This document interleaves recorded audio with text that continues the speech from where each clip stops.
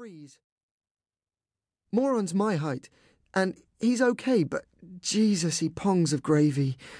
Moron wears ankle flappers from charity shops and lives down Drugger's End in a brick cottage that pongs of gravy too. His real name's Dean Moran, but our PE teacher, Mr. Carver, started calling him Moron in our first week, and it stuck. It's all ranks being a boy, like the army. If I called Gilbert Swinyard just Swinyard, it'd kick my face in. Or if I called Moron Dean in front of everyone, it'd damage my own standing. You've got to watch out. So anyway, as Moron and I walked to the lake, he told me about the Scalextrics he'd got for Christmas. On Boxing Day, its transformer blew up and nearly wiped out his entire family. Yeah, sure, I said, but Moron swore it on his nan's grave. So I told him he should write to That's Life on the BBC and get Esther Ranson to make the manufacturer pay compensation. Moron thought that might be difficult because his dad had bought it off a brummie at Tewkesbury Market on Christmas Eve. Soon we heard kids through the trees, shouting and screaming. "Last one to the lake's a spaz!" yelled Moron, herring off before I was ready. Straight off, he tripped over a frozen tyre rut, went flying and landed on his arse. Trust Moron. "I think I might have got concussion," he said. Concussion's if you hit your head, unless your brain's up your arse. What a line. Pity nobody who matters was around to hear it. The lake in the woods was epic. Tiny bubbles were trapped in the ice, like in Fox's glacier mints.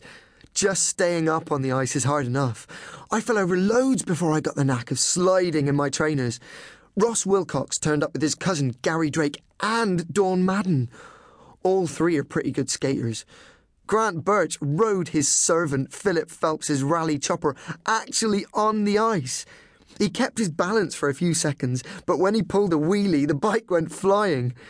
After it landed, it looked like Uri Geller had tortured it to death. Phelps grinned sicklily. Bet he was wondering what he'd tell his dad. Then Pete Redmarley and Grant Birch decided the frozen lake would be perfect for British bulldogs. About 20 or 25 of us boys, plus Dawn Madden, stood in a bunch to be picked like slaves in a slave market. Grant Birch and Nick Yu were the joint captains of one team. Pete Redmarley and Gilbert Swinyard were the captains of the other. I got picked by Grant Birch on the 6th pass, which wasn't embarrassingly late. Nick Yu won the toss, so us lot were runners first, and Pete Redmarley's team were the Bulldogs. Unimportant kids' coats were put at either end of the lake as goalmouths to reach through and defend. My heart was drumming now. Bulldogs and runners crouched like sprinters. The captains led the chant. "British Bulldogs! 1, 2, 3!" Screaming like kamikazes, we charged. Ross Wilcox and Gary Drake and Dawn Madden targeted me from the start. No matter how I tried to dodge through the fray, it was hopeless. I hadn't got halfway across the lake before they got me. Ross Wilcox went for my legs, Gary Drake toppled me, and Dawn Madden sat on my chest and pinned my shoulders down with her knees. I just lay there and let them convert me into a bulldog. In my heart, I'd always be a runner. Then Gilbert Swinyard yelled at the top of his lungs, "Pylon!" That was the signal for every runner and every bulldog on the lake to throw themselves onto a wriggling, groaning, growing pyramid of kids. The game itself was sort of forgotten. Then we heard the sound of a chainsaw in the woods, flying down the track, straight towards us. The chainsaw wasn't a chainsaw. It was Tom Yu on his purple Suzuki 150cc Scrambler. Pluto Noak was clinging to the back without a helmet. British Bulldogs was aborted because Tom Yu's a minor legend in Black Swan Green. Tom Yu serves in the Royal Navy on a frigate called HMS Coventry. Tom Yu's got every Led Zeppelin album ever made and can play the guitar introduction to Stairway to Heaven. Tom Yu's actually shaken hands with Peter Shilton, the England goalkeeper. The older kids started talking about the best thing on TV over Christmas and New Year.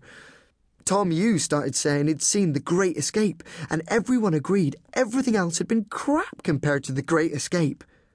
The talk had shifted, for some reason, to the worst way to die. "Getting bit by a green mamba," Gilbert Swinyard reckoned. deadliest snake in the world. Your organs burst so your piss mixes with your blood. Agony. Everyone looked at Tom Yu for the answer. I get this dream. He took a drag on his cigarette that lasted an age. I'm with the last bunch of survivors after an atomic war. We're walking up a motorway. No cars. Just weeds. Every time I look behind me, there are fewer of us. One by one, you see, the radiation's getting them. He glanced at his brother Nick, then over the frozen lake. It's not that I'll die that bothers me. It's that I'll be the last one. Nobody said a lot for a bit. Ross Wilcox swivelled our way. He took a drag on his cigarette that lasted an age, the poser. If it wasn't for Winston Churchill, you lot'd all be speaking German now. Trees are always a relief after people. Gary Drake and Ross Wilcox might have been slagging me off, but the fainter the voices became, the less I wanted to go back. I loathed myself for not putting Ross Wilcox in his place about speaking German, but it'd have been death to have started stammering back there. I know all the paths in this part of the wood, I thought, but not this one. There's only one house in the woods, so that's what we call it, the house in the woods. An old woman was supposed to live there, but I didn't know her name, and I'd never seen her. This morning, the house looked so hunkered down and locked up, I doubted anyone was still living there. Plus, my bladder was about to split, and that makes you less cautious.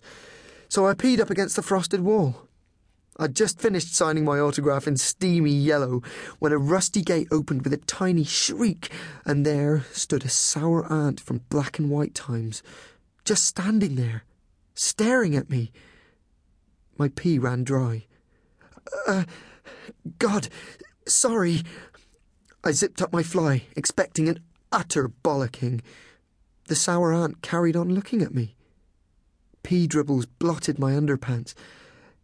My brother and I were born in this house, she said finally. We have no intention of moving away. Is he, around now? Your brother, I mean. His room's just as he left it. Is he ill? She acted like she hadn't heard me. I've got to go home now. You'll be sorrier. She did that spitty chomp old people do to not dribble. When the ice cracks. The ice? On the lake? It's as solid as anything. You always say so. Ralph Bredden said so. Who's he? Ralph Bredden? The butcher's boy. It didn't feel right at all. I've got to go home now. Lunch at 9 Kingfisher Meadows, Black Swan Green, Worcestershire was Findus ham and cheese, crispy pancakes, crinkle-cut oven chips and sprouts. Dad? Jason? If you drown, what happens to your body? Julia rolled her eyes like Jesus on his cross. Bit of a morbid topic for the dinner table. Dad chewed his forkful of crispy pancake. Why'd you ask? It was best not to mention the frozen-up pond. Well, in this book, Arctic Adventure, these two brothers, Hal and Roger Hunt, are being chased by a baddie called Cags, who falls into the... Dad held up his hand to say, enough! Well, in my opinion, Mr. Cags gets eaten by a fish, picked clean. Do they have piranhas in the Arctic? Fish'll eat anything once it's soft enough. My misdirection was complete.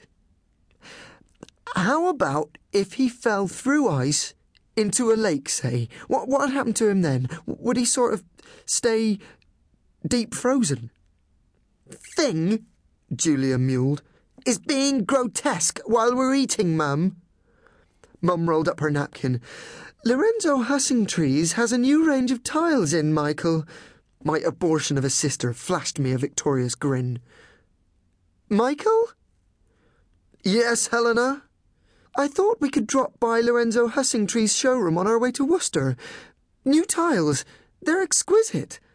Julia sees arguments coming even before Mum and Dad sometimes. Can I get down now? Darling. Mum looked really hurt. It's butter.